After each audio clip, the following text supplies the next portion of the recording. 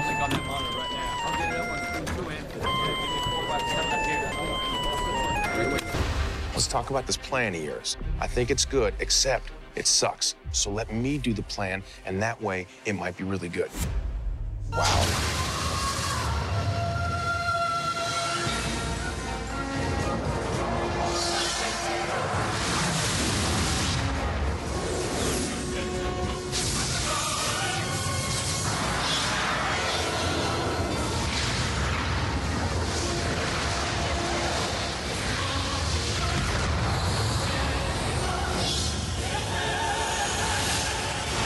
Hello, and welcome to It's Good Except It Sucks, a movie by movie and television series by television series hurtle through the Marvel Cinematic Universe. This time, we're stepping outside the Marvel Cinematic Universe and into the multiverse for a look at Silver Surfer, an animated series first seen on Fox Kids in February 1998. Technically, this places it somewhere between Mariah Stopes attending the National Horse Show at Madison Square Garden, a wizard discovering his abilities, and, you guessed it, there's absolutely no crossover with either of them. I'm Tim Worthington, and we'll be finding out what I thought of Silver Surfer shortly. Meanwhile, joining me to give his thoughts on Silver Surfer is podcaster Al Kennedy. Al, where can people find you? I can normally be found on Twitter at House2Astonish, which is also the name of one of the podcasts which I do, which is a comic book news and reviews show, which can be found at house2astonish.com. I also am the host of Desert Island Discworld, which is half interview podcast, half book group, which is over at desertislanddiscworld.com. And I'm the host of Shelf Dust Presents The War Effort, which is a podcast about the Marvel series Secret Wars from 1984, which you can find over at Shelf Dust. Well, I'm really looking forward to that, and it may have some impact on something I'm about to ask you in a minute. But before we get to that, Al, what happened to Silver Surfer? He's a man of constant sorrow. Norrin Rad was his name, and he was a bloke who lived on this planet, Zen-La, and he didn't seem to have done very much that was fun at all. There was a lot of standing around and portentous staring into the distance. But then one day, Galactus turned up to eat his planet, and in order to save his planet from being eaten, he made a deal whereby he would become Galactus's herald. Galactus gave him the power cosmic and an extremely swish chrome makeover and a surfboard which could carry him through space. And what he did was fly around finding other places for Galactus to eat. A bit of a sad old life, really. Well, that does bring me neatly into my next question, which is, Al, how much did you know about the Silver Surfer before you saw this? I mean, loads, but I mean, that's just because I'm a massive dork, really. Yeah, no, I really love the Silver Surfer. He's one of my favourite Marvel characters. One of the first comics I ever got when I was, I would have been about 12, was an issue of Silver Surfer, which was a crossover with the Infinity Gauntlet storyline. And it was at a time when a lot of American comics would come over in kind of job lots, effectively, and you would go into newsagents, like UK newsagents, and they would have just a stack of Marvel and DC comics with a great big sticker on the front that showed it was distributed by Comag. This issue of Silver Surfer was one of the first ones I ever got, and it had Silver Surfer wandering off in the middle of a speech being given by Adam Warlock. I can sympathise. Because he was bored. Literally, it happens between speech balloons in one issue of Infinity Gauntlet. Silver Surfer walks out of the room, walks outside, finds that humanity having slightly lost it because Thanos has disappeared half of the universe. The Rhino, the Spider-Man villain, has let a bunch of animals out of the zoo, and Silver Surfer has to kind of remonstrate with him and ask him, please, can you put the animals back in the cages? And Rhino tries to pick a fight with him. And basically, a lot of it is the Rhino knocking the Silver Surfer around while the Silver Surfer asks him very politely to stop because in a minute he's going to have to do something about it. And then eventually Silver Surfer just gets incredibly fed up and he's like, right, enough, and grabs the Rhino by the horn, and that's the end of the Rhino's rampage. He helps the Rhino put the animals back in the cages because the Rhino notices that actually it's not a good idea for lions and stuff to be wandering around New York. And then Silver Surfer wanders back into the room where Adam Warlock is still giving his speech about the threat that is posed by Thanos. Well, I've got quite a similar story about when I first saw him, although my response was kind of slightly different, because it was I've actually still got this, I've got this in front of me now. Marvel presents the Superheroes Annual, which is dated 1979. So I was a bit young to be given this, looking at the contents, because it's basically three kind of stories, very much from what's called the Bronze Age of comics, when, I mean, I have mentioned that here a couple of times, for anyone who doesn't know, the comic code was relaxed in the early 70s, and Marvel went out of their way to experiment with sort of darker, deeper storylines, while still trying to keep them suitable for kids, relatively. But in this, it's got a Thor story where he actually basically goes to hell to try and rescue Odin from Hela, and it's got a really bleak ending where he finds a grey-haired old man who is just another grey-haired old man and not Odin, and he basically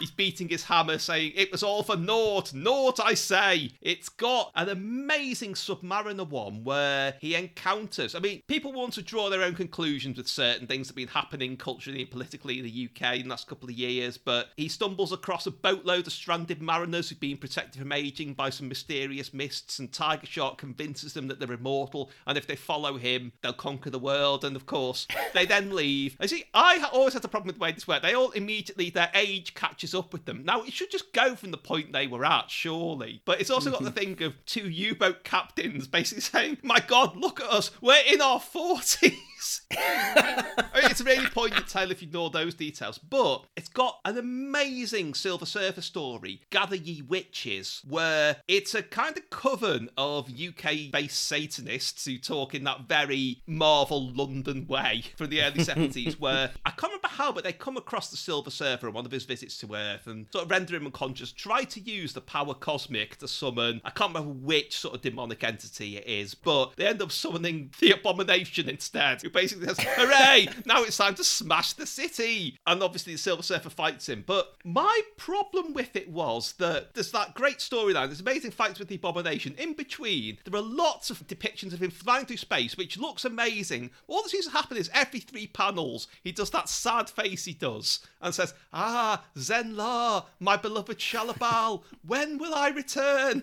It kind of undermines him as a character bit. Obviously, later on, I saw the original Galactus trilogy. As you say, the Infinity Gauntlet he plays a major part in. It's actually him, isn't it, who crashes through the Sanctum Sanctorum and says Thanos is coming, rather than Bruce Banner. But obviously, as we'll come back to, they didn't have the rights to the Silver Surfer. But this animation, I'd not really seen much of before, because it wasn't really shown very widely over here. I really enjoyed it. It's got a very distinctive style, in a way that a lot of the other Marvel cartoons from the 90s are remembered as having a specific kind of shared style. Like the X-Men animated series and the Spider-Man animated series are very similar in terms of their animated style, but then once the X-Men animated series had wrapped up, the next major thing really that Marvel did was this Silver Surfer cartoon. And it was a complete departure because they actually wanted to make the animation look as close as possible to the style of Jack Kirby, the Silver Surfer's creator. But in doing so, they also thought, well, actually, what can we do to make it a little bit more different and a bit more kind of modern, quote unquote. And so what they did was this mixture of translating Jack Kirby directly onto the screen and kind of proto-CGI, which was unbelievable to see. Like, it was an incredible visual thing. It looks amazing, doesn't it? But that is a problem now, in that I'm sure it all looked fine on, standard def and CRT back in the late 90s, but now the computer animation still looks amazing. That was my first thought when I first started watching the first episode, was wow. But the animation itself sometimes looks a little rushed and cheap, and the leap between the two is really jarring sometimes. Yeah, definitely. The one thing that they do with it, which I really like, is that they have a thick line style, like a very thickly outlined characters and backgrounds and so on. But there are definitely some episodes where you kind of think, did you have to do this over the weekend?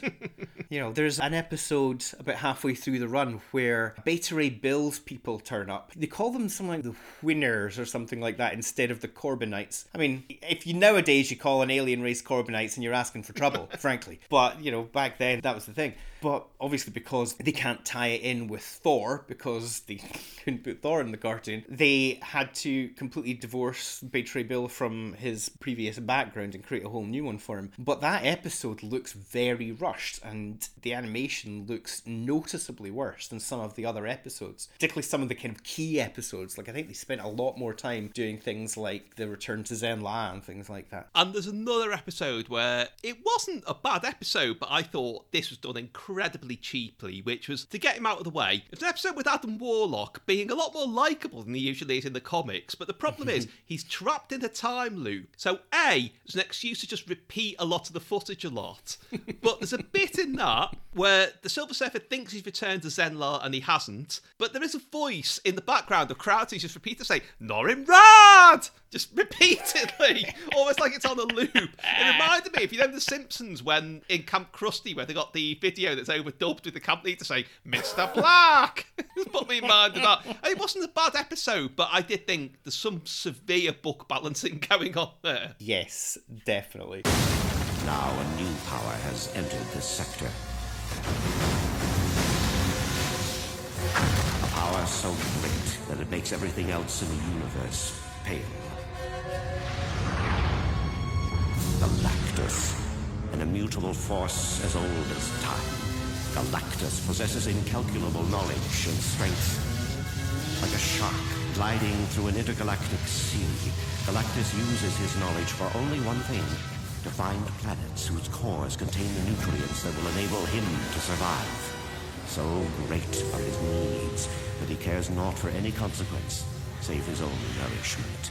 And after he is fed, sharp that he is, all Galactus can do is move on. I am the Watcher. It is my task to note all events of significance in this part of the cosmos. Only to note them and never interfere. One thing to really mention is, I was surprised by the absolute depth they went to with the kind of outer space cosmic characters in this, because there's all kinds of people like Nebula's in it, Drax, I mean, they changed some of the bit. For example, they make Mentor into Thanos' brother rather than his father for some reason, but you've also got like Pip the Troll, you've got the Frankie Ray version of Nova, as you say, Beta Ray Bill, Ego the Living Planet, the Kree and the Skrull, and Gamora, but they call her Gamera, which is really weird. It's very funny. It's like first time I ever saw any kind of Marvel cartoons or anything that had Magneto in. And I had never, ever called him Magneto in my head. He was always Magneto because, like, he doesn't have a power like, you know, he doesn't have the power of magnets. He's got power of magnets, therefore Magneto. It does make him sound a bit Australian. I think, oh, there's all Magneto over there. But yeah, the thing with Mentor being Thanos' brother instead of his father, the story behind that is genuinely, I think, hilarious, which was that Larry Brody, who's the showrunner, apparently, according to him in an interview that I found with him online, it wasn't meant to be that he was the brother, it was meant to be that he was the father. It was literally just a typo, and they didn't notice until after the episode had been recorded, and so they were stuck with it. That might explain why Star Fox isn't in it, because he's conspicuous by his absence, as are Star-Lord and Rocket, and Groot, come to think of it. But, like I say, nearly everyone is on board, even though they have kind of, because obviously, like you say, Thor couldn't appear in it, the Fantastic Four had their own cartoon, and they kind of changed the backstory a bit, so that, isn't it that, obviously, he becomes the herald to save Zenlar, but Galactus then wipes his memory of Zenlar to make him better at finding planets for him to eat. Yeah, Galactus in this certainly he basically is like, well, we're not going to let you know where Zenla is. Don't look behind you. Don't look behind you. No, go in this direction. This is actually here where he says, ooh, what about that planet, Galactus? It looks tasty. He says, no. I made a promise to an honourable man a long time ago. And like, it was about 3 minutes. Yeah, but he got the full Ulysses 31 style, the way back to Zenla has been wiped from my memory kind of thing. And then he eventually gets the sack from Galactus because he saves Earth. And obviously because the Fantastic Four can't be in this cartoon, he just does it off his own bat because Earth reminds him of Zenla. In the comics, he gets kind of exiled to Earth and does a whole kind of early John Pertwee Doctor Who thing where he just hangs around on Earth for a while before he eventually gets to go off and do more space stuff. And we should really say that. I mean, I know we've been having a few very good jokes at its expense, but it's actually for a children's series. A, it's got a running storyline, even though the episodes do stand alone, and B, it's got a very bleak tone. It's very adult for something that was aimed at children. It covers, not just environmental concerns, but things like imperialism, slavery, pacifism. There's the whole thing about Thanos is, if you don't count Galactus, the primary antagonist. Thanos actually goes mad, like properly mad, pitiably mad with his ambitions over the series, even if they do rename a certain character as Lady Chaos, so as not to frighten the children. Because it can't get past Fox's standards and practices department. But it really is very, very,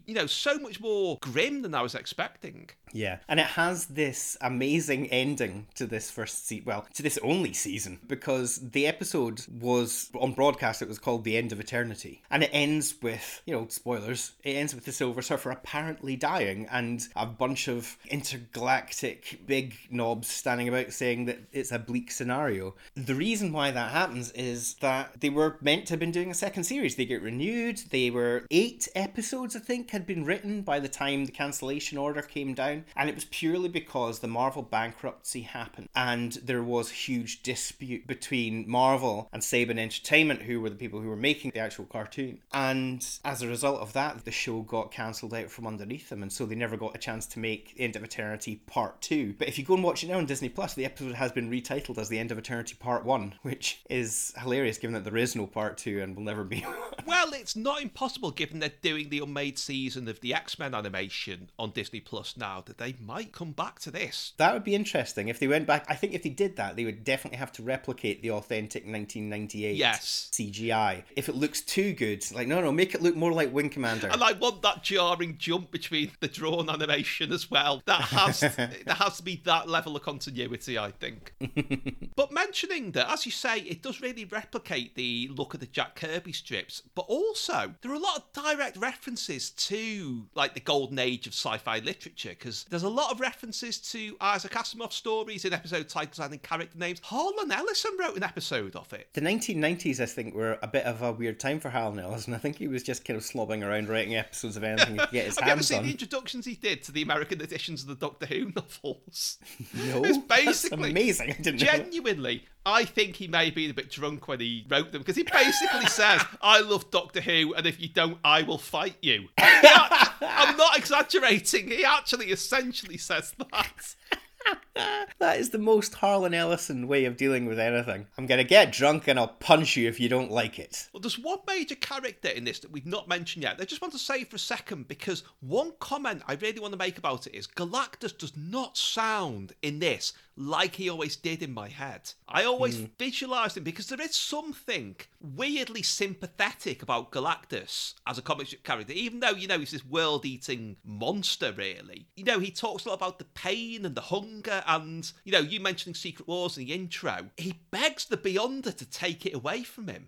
There is that depth to it. So I always kind of heard his voice as being more, not plaintive, but you know what I mean? More pleading, more low-key. Yeah, and then this is just like a snarling entity. Yeah, Galactus should be a tragic figure. Galactus's great curse is that if he could stop doing what he's doing at all, he immediately would. But, how many stories have there been in which Galactus gets the opportunity to not have his hunger anymore? He's a force of nature. He's not a villain. And he certainly doesn't see himself as that. He's not got malice behind what he's doing. He's just hungry. And so Galactus should be somebody who is essentially unknowable, but who is treated with the kind of reverence you would treat earthquakes and tidal waves. Whereas somebody like Thanos, who is, I think it's hilarious, because it's the 1990s and he's evil, he therefore has an English accent. He is, in the cartoon certainly, because I know that in comics he has occasionally been treated in a more kind of nuanced way as well, but in the cartoon he is much more of the straight up big bad villain than Galactus really should be. But in the cartoon, Galactus is pretty much, as you say, he's positioned as this kind of, I don't want to say moustache twirling, but it's certainly not a particularly complex character. And we're looking at a situation now where, because obviously I'm going to ask you in a second what you thought of this previous attempt at, I say them, it's not really them, but we're in the position now where the Silver Surfer and Galactus are very likely to show up in the Marvel Cinematic Universe before long. I'm divided on whether I think Galactus is going to be future big bad, or whether, as I'm increasingly thinking is likely, the Fantastic Four will come in via the multiverse and we will then see an origin film for them in which they fight Galactus. I can't really decide. So it all depends on how they're introduced, how these two will come into it. But obviously, the first Fantastic Four film, if you don't count the Roger Corman one,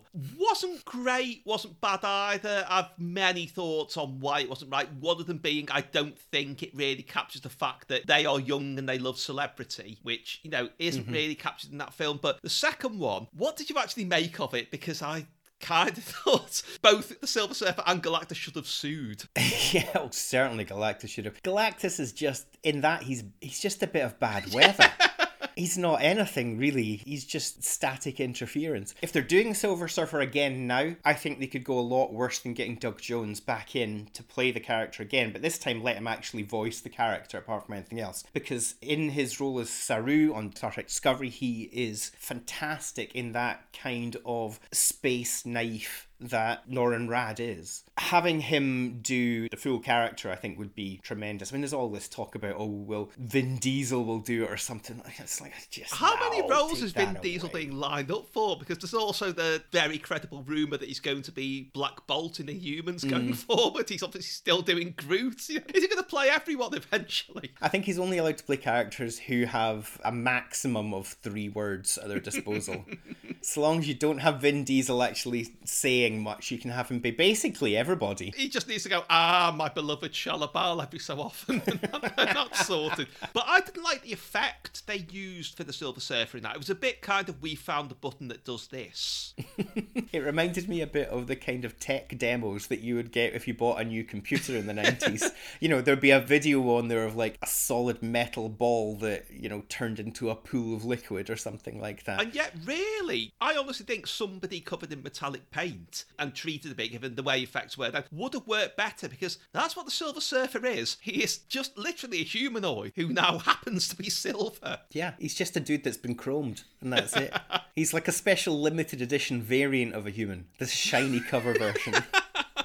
Very apt for comics, really. Well, the other major character that appears in this, and actually, as is going to become very interesting, slightly interferes in the storyline sometimes, is the Watcher. Now, obviously, we've recently had What If within the MCU, and given that, you know, there is a lot of evidence that they've looked at previous attempts to do Marvel properties and thought, what did we like about X and Y? That's particularly evident in Spider-Man No Way Home, where they, you know, reuse those definitive versions of those villains rather than have to recast them. I am absolutely certain that they watched this and thought, do you know what? They got the Watcher right in this. Let's more or less do our own take on that, because I think the similarities, given that the Watcher in either isn't strictly the same as the comic iteration, I think they've really, there's a direct line here, I think. I think that's right. I mean, there's a few things in this, I think, where you can draw a parallel between the sort of original, I don't want to say Marvel Cosmic, because when the Silver Surfer was created, obviously it wasn't part of any kind of Marvel Cosmic push. That wouldn't come until the 70s, but the version of big space stuff or extra dimensional stuff that turns up in the Stan Lee and Jack Kirby Fantastic Four run is something which translates so neatly onto this cartoon. But then when you see things like Rise of the Silver Surfer and so on, where it almost feels like they were a bit embarrassed about the fact that, you know, Galactus is a giant dude with a massive purple helmet with antlers, and the purple skirt to remind him of his time from when he was Wimbledon ladies champion. He's turned into this amorphous cloud in that film. But then going forward, I think that they may actually come back to a more kind of traditional version of Galactus and a more traditional version of the Silver Surfer. And I think that part of that will have been demonstrated to them. The fact you can do that properly will have been demonstrated to them by this cartoon, because Galactus, the way that he is portrayed in this, part of that being the fact that he is a fully CG character, is astonishing. Like, he's so imposing, and he's a massive deal whenever he turns up. And it works really, really well. And I think that you see that when you see Jeffrey Wright's Uatu, or you see that when you see characters like Gamora even, where I know that she doesn't have, you know, the yellow eye diamonds and all that kind of stuff, but, you know, Zoe Saldana's version of Gamora is still a very close fit to the original Gamora of the comics. And I think that the fact that they know that it can be done is great. And the fact that they have this faith in themselves, really. You know, you don't look at 70 years of comics and go, oh, actually, I think probably those are a bit rubbish. Let's do something else. You look at those comics and you go, something here really, really works. And when you've got the opportunity to translate Jack Kirby onto the big screen, you take that opportunity. And, you know, say what you will about Eternals. I know some people loved it, some people hated it. But when they were doing the Celestials, they really went for it in terms of scale. And I think that that's something that we'll see again with Galactus when they eventually get around to doing him in the MCU proper. Okay, so there's only one thing left for me to ask now, and I've really, really had to stretch for this one. Al, Uatu the Watcher was played by Colin Fox in Silver Surfer and Jeffrey Wright in What If. So, in voice terms, who was best?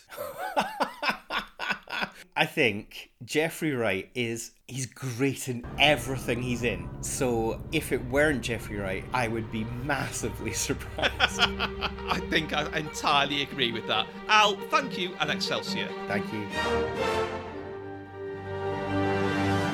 If you've enjoyed this, don't forget you can find more editions of It's Good Except It Sucks and plenty more besides, including details of my book Can't Help Thinking About Me at timworthington.org.